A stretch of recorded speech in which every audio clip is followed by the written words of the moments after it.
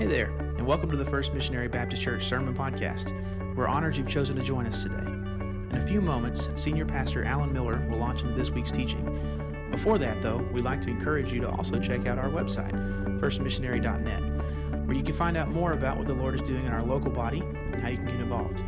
Now here's Alan with this week's teaching. Well, amen. Let's give the Lord a hand clap of praise today. He's just so good and so worthy of our affection and our adoration today. So good to see you today. We're going to be heading to the first chapter in Luke's Gospel this morning, and excited about what we're going to be seeing today, what we're going to be looking at this morning.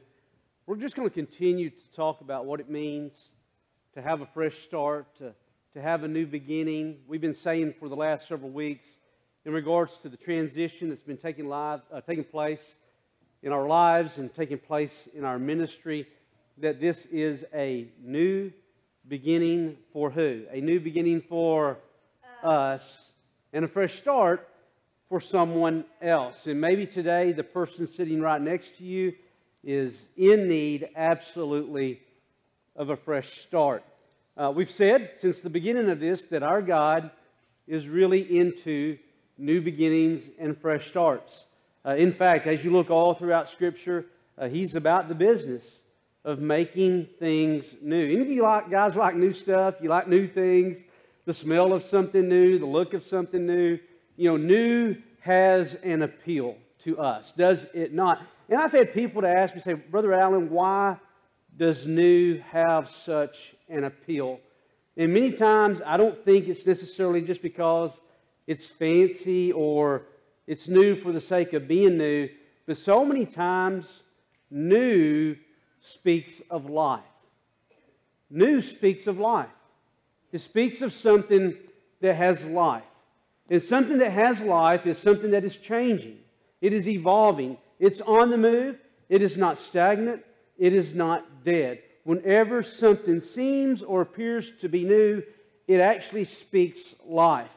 And that's what I think is the drawing thing, if you will, of that which is new. So if you're in Christ today, the Scripture says that what kind of creation are you? You are, in fact, a new creation. The apocalyptic Jesus, in the book of Revelation, He said, I am making all things what? I am making all things new. New creations, new things. God is about new beginnings, and God is about fresh starts. How many of you today can recall a time in your life where it seemed like God jump-started your life? That you look back and you think, man, there was a time that maybe I was at a really low point. I was in a season or I was at a place and my life just seemed dead. It seemed to be hopeless. It seemed to be lifeless. And then all of a sudden, some things began to come about. Maybe your walk with God, your encounter with God.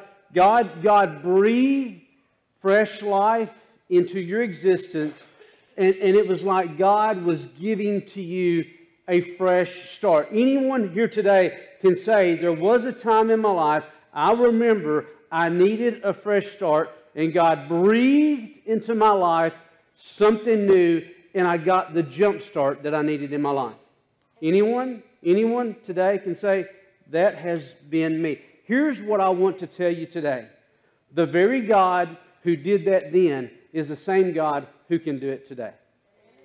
The very God who did that for you then is the same God who can do that today.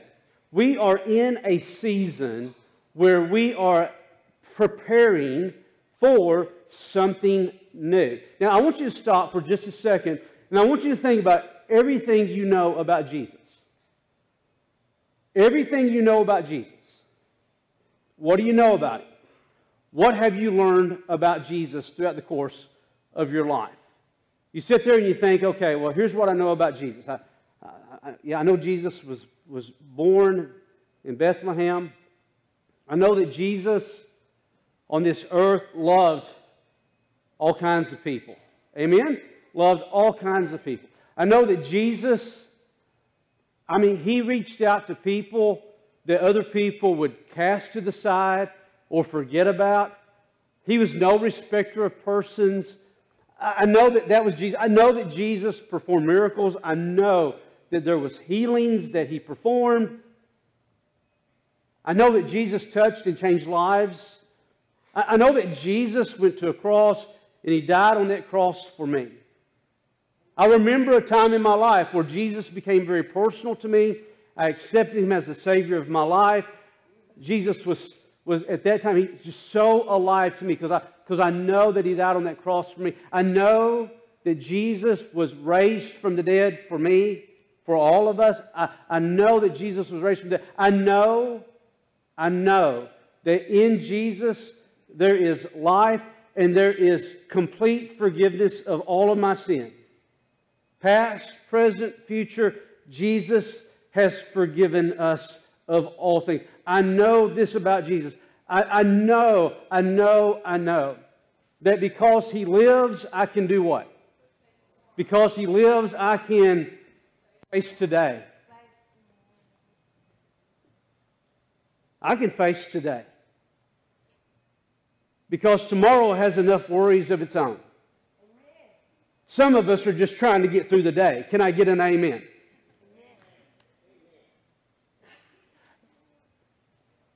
You see, we sell Him short.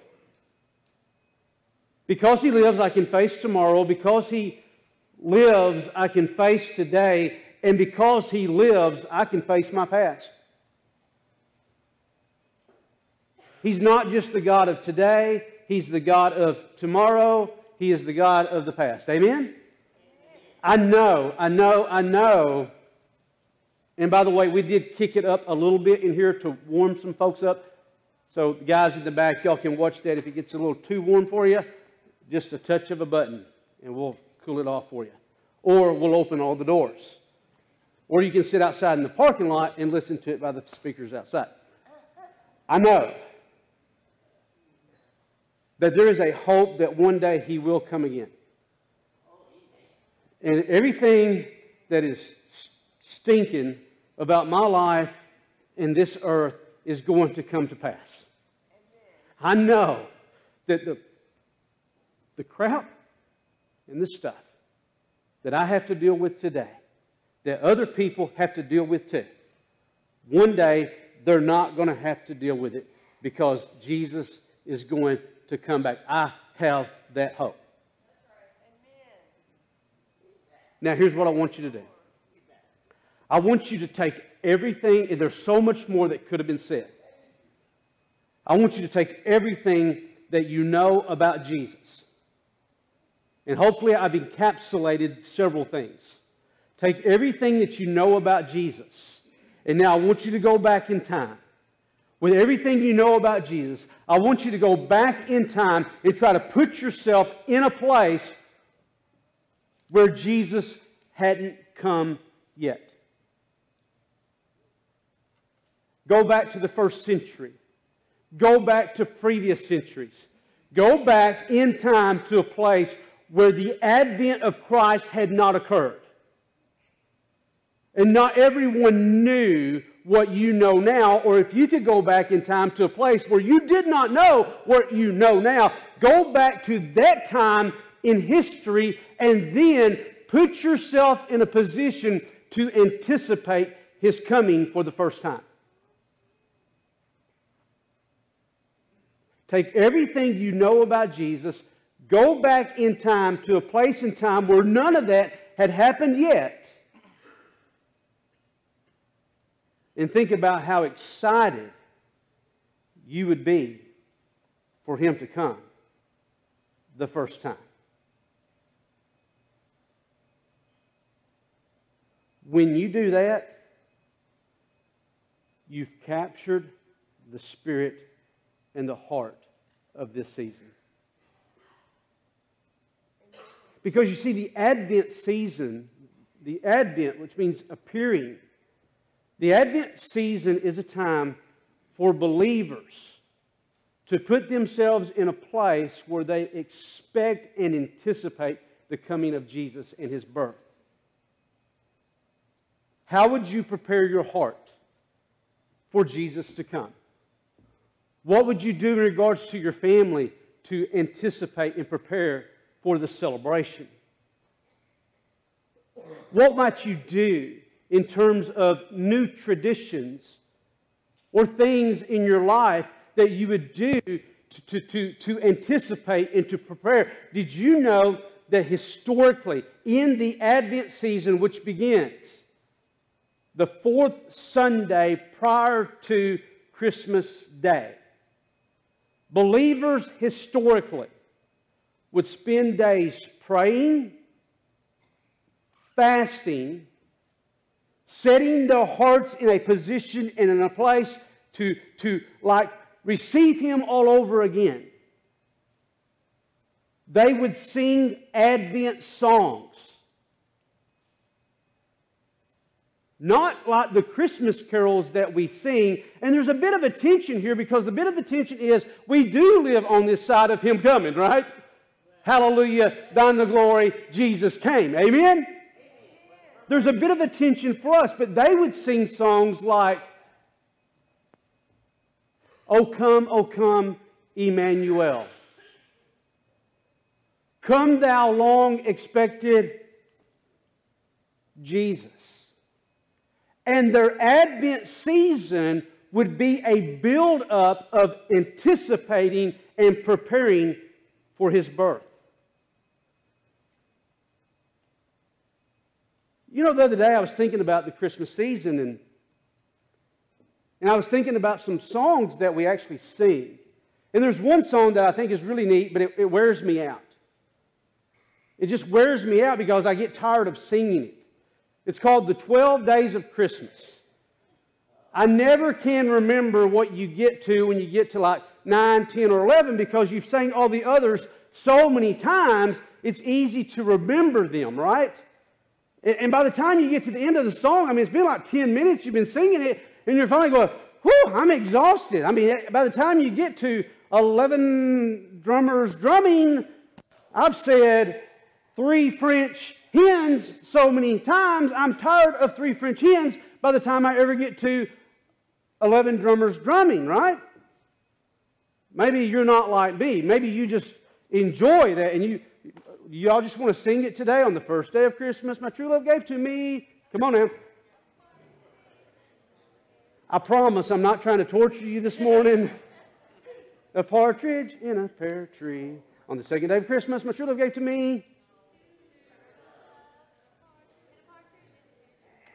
On the third day of Christmas, my true love gave to me. By the way, did you know that historically it used to say, my mother gave to me? There are some versions of that says, my mother gave to me. Actually, the song 12 Days of Christmas, originated in England in the 18th century. It started out as a rhyme, as more of a rhyme. Then in the early 20th century, in the 1900s, it became a song that we actually sing today. What do we get to? 4 calling birds, 5, 6 geese. Oh, by the way, gold rings, many believe to be the rings around the neck of a pheasant, because there's a bird theme in the 12 Days of Christmas. How many of y'all would prefer the actual 5 golden rings as opposed to a pheasant? Absolutely. 6 geese a laying, 7 what? 8 maids, 9 ladies, 10 lords, 11 what? So they promoted smoking in the 12 Days of Christmas. I mean, pipers, they pipe, right? So I can see 11 guys smoking their pipes. And then that's really not what that means. And then the final one is 12 what? 12 drummers drumming. And then you go back and you remember all that stuff, right? The 12 Days of Christmas. So tell me, what are the 12 Days of Christmas? When do the 12 Days of Christmas, when do they begin? So somebody would say, are y'all still with me? Somebody would say, well, December the 25th, and you count it backwards. So that would be like the 12th or the 13th. Is that how this thing works? So on the 12 Days of Christmas, around The 13th or 12th, you start getting presents, which the song is a celebration of my mother giving to me or my true love giving to me these presents leading up to Christmas. And so is that how you calculate the 12 days of Christmas? How many of y'all would say, yes, that's how you calculate it? How many of you say, well, no, that is not how you calculate it? How many of you say, I don't have a clue and I really don't care? The 12 days of Christmas, historically observed by Christians, actually begins on December the 25th. And it concludes on January the 6th. Early Christian tradition had the Magi appearing or coming to Christ 12 days after His birth. Now we know, biblically speaking, that it's most likely that the Magi did not come to Jesus until He was about 2 years of age, but there was early Christmas tradition that had the Magi coming 12 days after His birth. So the first day of Christmas actually begins on Christmas Day, and it concludes on January the 6th.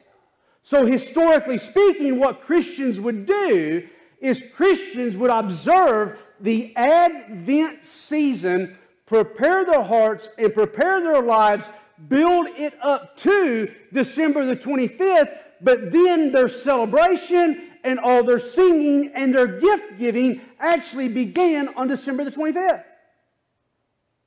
Now, how many of y'all today, once December the 25th is over, you're thinking, woo, Christmas is done. And I am ready to put all the presents up and the trees. I'm ready to do all of that stuff. I want the tree up. I want it gone. I don't want to see another thing about Christmas by the time New Year's rolls around. Anybody here of that frame of mind? A lot of us are. Why have we done that?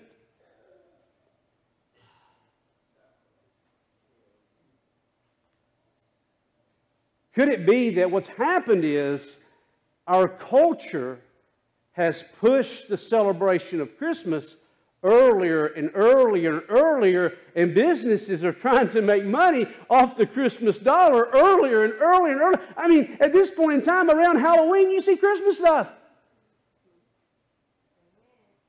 And then by the time you actually get to Christmas, you've done celebrated and gone to your Christmas parties and all of that. But historically speaking, that's not the way Christians have observed the Advent season and Christmas. Advent season, they'd bring out wreaths with 4 candles. The colors were rarely green and red. The color would be purple of royalty and majesty. Now again, we live on this side of the cross and Jesus has already came. And we celebrate that. And I'm not saying there's a right or a wrong in terms of how you celebrate the birth of Jesus. I'm just letting you know, historically speaking, especially with the song, The 12 Days of Christmas, that's why and how that particular song makes sense. But of all things, it's a fresh start. It is a new beginning. When you come to the Christmas story that we find in Luke's Gospel, you find the characters begin to emerge. I want to take you to Luke chapter 1, beginning in verse 26. You're familiar with the story. It says, now in the 6th month, the angel Gabriel was sent from God to a city in Galilee called Nazareth, to a virgin engaged to a man whose name was Joseph, of the descendants of David, and the virgin's name was who? The virgin's name was who? Her name was Mary. Later on in this particular section of Scripture, we're going to see that the aspect of her being a virgin plays into the fact that around verse 35, that the Scripture is going to tell her, or that the angel is going to tell her, that the Holy Spirit will come upon you and the power of the Most High will overshadow you. And for that reason, the Holy Child shall be called the Son of God. Question: could God have come to Mary, even if she had had premarital sex, could He have come to her and caused a supernatural birth to happen in her life? Well, sure He could. God can do anything. But to remove from our doubts and minds any question about this supernatural conception, it seems that our biblical writers tell us that Mary was in fact a virgin. And it adds to the awe and the wonder of Christmas. It adds to the awe and the wonder of the story. It stands to the awe and wonder of Jesus coming to us, being the holy offspring and the holy child that He is, that there's been no other person that's come into contact with her other than who? No one has come into contact with her sexually other than the Holy Spirit coming upon her and divinely placing inside of her womb. Not that there was a sexual relationship there, but He divinely placed inside of her the seed and the Son of God.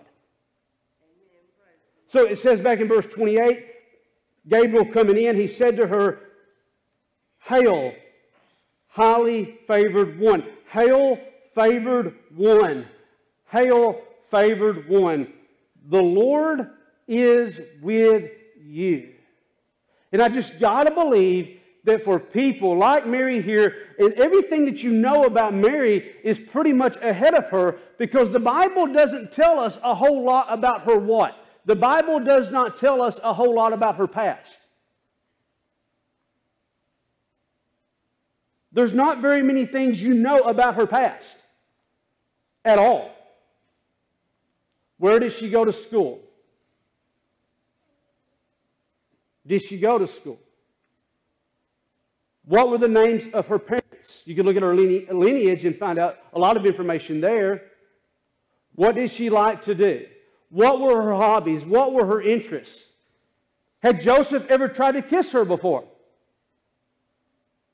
Notice that with Mary, what you know about her is from this point forward.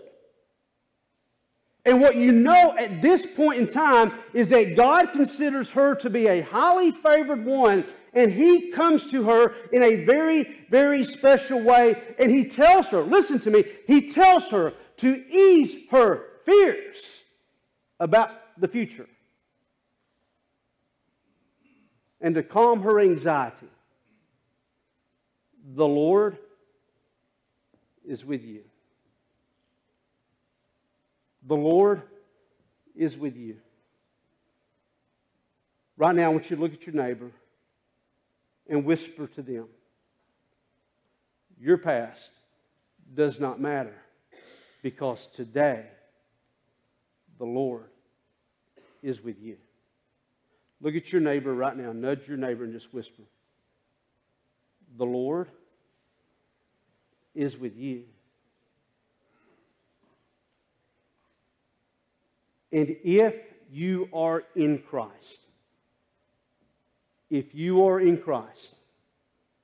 today you are a highly favored one. If you are in Christ, you are a highly favored one. The Lord is with you. And she was still troubled, according to verse 29. She was greatly troubled at the statement and kept pondering what kind of salutation this might be. And the angel said to her, do not be afraid. Look at your neighbor right now. Nudge your neighbor and say, do not be afraid. Yes, I'm cooking lunch today, but do not be afraid. Do not be afraid. The Lord has your future in mind. You are highly favored if you are in Christ. Do not be afraid. Because He lives, you can face tomorrow, you can face today, and guess what? At this moment in time, Mary's past did not matter. But she kept pondering what kind of salutation this might be. Angel says, "Do not be afraid, for you have found favor with God. And behold, you will conceive in your womb and bear a son, and you shall name him" what? You shall name him what? You shall name him, y'all say that with me, you shall name him Jesus. The name here for Jesus is literally not Jesus. It is actually Yeshua. His name is Yeshua, and the J is silent. The name Jesus is actually transliterated from the Greek, Jesus. But the name literally means Yeshua. If you're talking to a Messianic Jew today, and when they talk about Jesus, they don't say Jesus. They talk about Yeshua. Yeshua. Oh, you're talking about Yeshua, whose name is also Joseph, which is translated as meaning this: the Lord is salvation. The Lord is salvation. The Lord, or Yahweh, saves. The name Jesus, Yeshua, means that He saves. That's His name. Oh, you're talking about the saving one. You're talking about the one whose name and whose life I can find salvation in. I need hope today. I need a fresh start today. I am very troubled by my past today. I'm very concerned about my future. I do not know how I'm going to get through. Can somebody point me to the right direction? Can somebody give me any answers to the problems I'm having in my life today? I am in need of being saved. I need to be rescued. Can anyone tell me where I can find hope and life? Yeshua.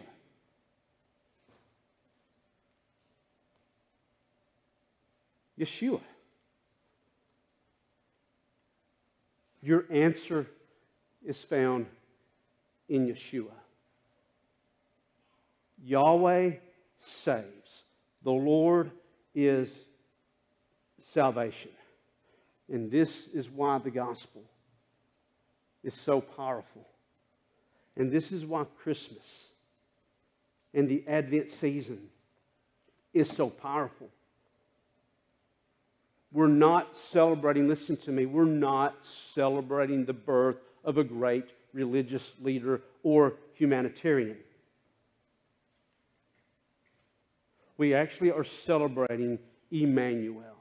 We're celebrating the very one who brings to us God Himself. It is the celebration of God coming to us to bring salvation to us. I'm not just celebrating a baby born in a manger. We are actually celebrating God born in a manger to us. God came to us. The wonder of Christmas is that God comes to us and He puts on humanity. You know, earlier this year, the royal family seemed to be really intent on letting people know that they were just like one of us. I believe it was, who was it that caught her high heel in the public street? It was, I believe, the Duchess of Cambridge, Kate Middleton, got her high heel hung in a city street. People said, "Oh, she's just like some of us." I've never caught my high heel in a city grate, but maybe you have. And then people began to noticed one day that Queen Elizabeth was riding in public transportation. In fact, she was catching a train. And the reporters who saw this happening said that all the onlookers were really surprised and kind of stood in awe, because here is Queen Elizabeth kind of moseying by everyone to catch a train and to ride a train just like all the commoners. Now, could she have jumped in a helicopter? Can she afford a helicopter to take her home? Well, of course she can, but that's not the point. The point was that she wanted to demonstrate that she's just like all of us, and there she was getting on public transportation, riding a train. And it won the hearts of all the people that she serves because they realized that in all of her greatness, she is common and she's ordinary, just like all of us. She is a sovereign, but she's also a passenger on a train. And guess what? What makes Christmas so amazing is that we're celebrating the fact that God, a sovereign, is also a passenger on a train. God is a sovereign. But when He comes to us in Christ, He's a passenger on a train. He's in the locker room, and in the lunchroom, and in the break room, and He's at Walmart, and He's at Dollar General store when you try to avoid Walmart. And He shows up in places like bars and strip joints. He's in the alleyways. He's in the pit.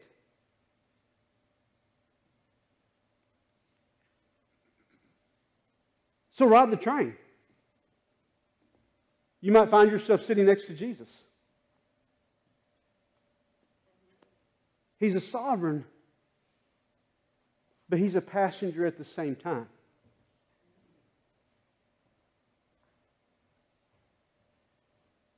He's ordinary and He is extraordinary all at the exact same time.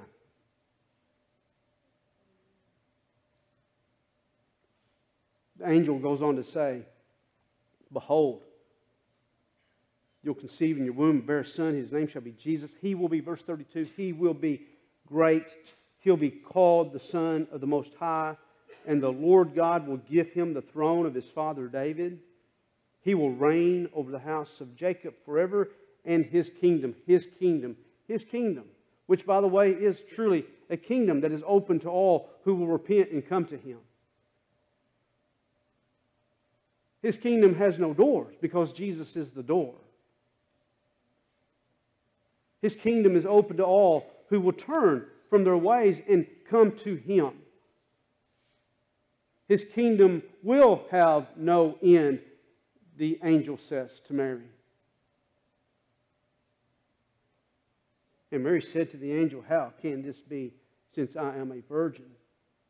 And the angel answered, and there you have it. The angel answered and said to her, "The Holy Spirit will come upon you, and the power of the Most High will overshadow you. And for that reason, the holy offspring, the holy child, shall be called the Son of God. And behold," he says, "and behold, even your relative Elizabeth has also conceived a son in her old age." And by the way, who's that? She conceived a son in her old age. He would be the forerunner of the Christ. And what is his name? John the Baptizer. John the Baptist.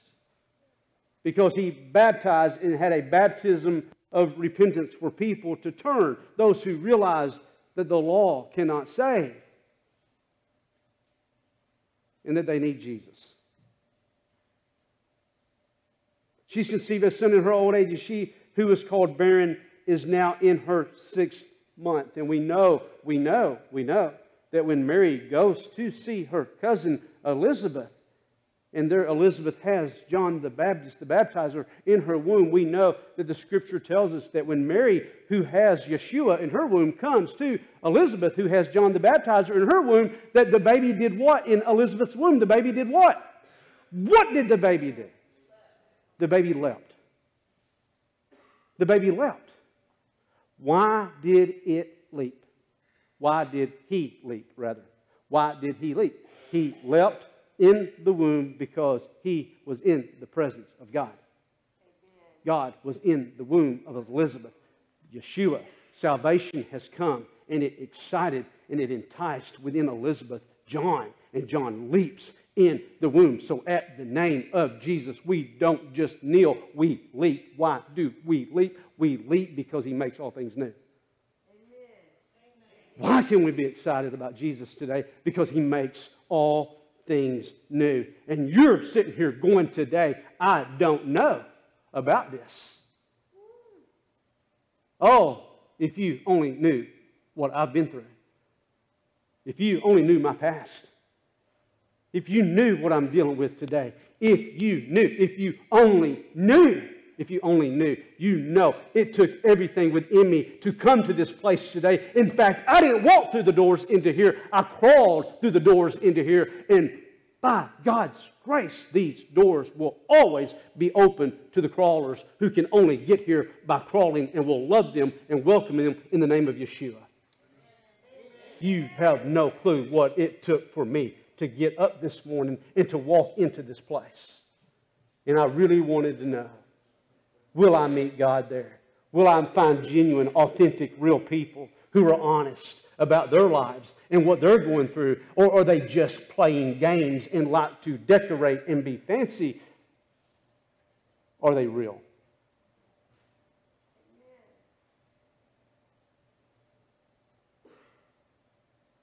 And if there's any doubt, if there is any doubt of what can happen in meeting the Divine One, here's what the angel says. In verse 37.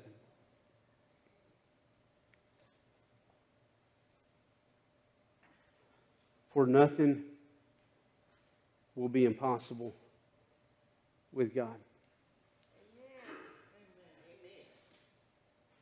For nothing will be impossible with God. For nothing. Say that with me. For nothing will be impossible with God. For nothing will be impossible with God. For no thing will be what? Impossible with God.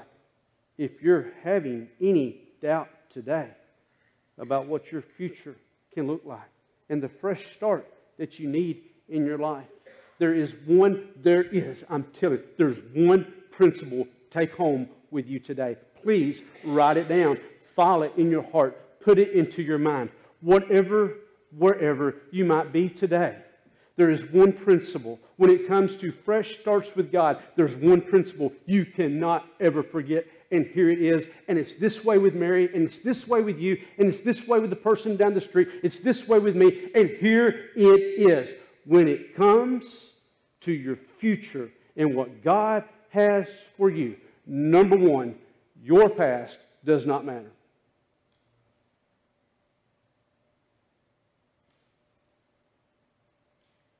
Your past does not matter.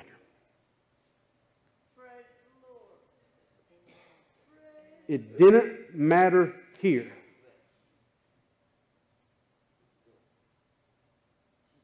And it doesn't matter today. Why? Because with God, all things are possible. And with that, the child looks at the Christmas tree. And you see the reflection of light in her eyes. And she sits there in front of the tree or the presents for the very first time. And the lights gleam and they twinkle because everything is ahead. And this is like nothing she's ever seen before. And there's wonder, and there's awe, and there's a miracle, and there's fantasia, and there's Frozen.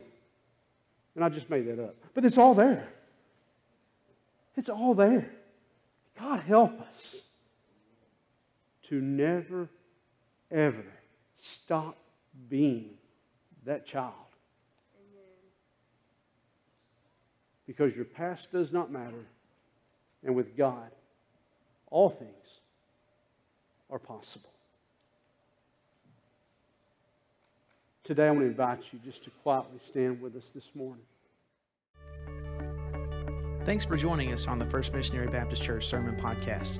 That's it for this week's teaching, but you can always find more on our website, firstmissionary.net. We'd also like to encourage you to like us on Facebook, follow us on Instagram and Twitter, and subscribe to our YouTube channel. If you benefited from this week's lesson, be sure to share it with your friends and family, then leave a rating and review on your favorite podcast app. Thanks again for listening, and God bless.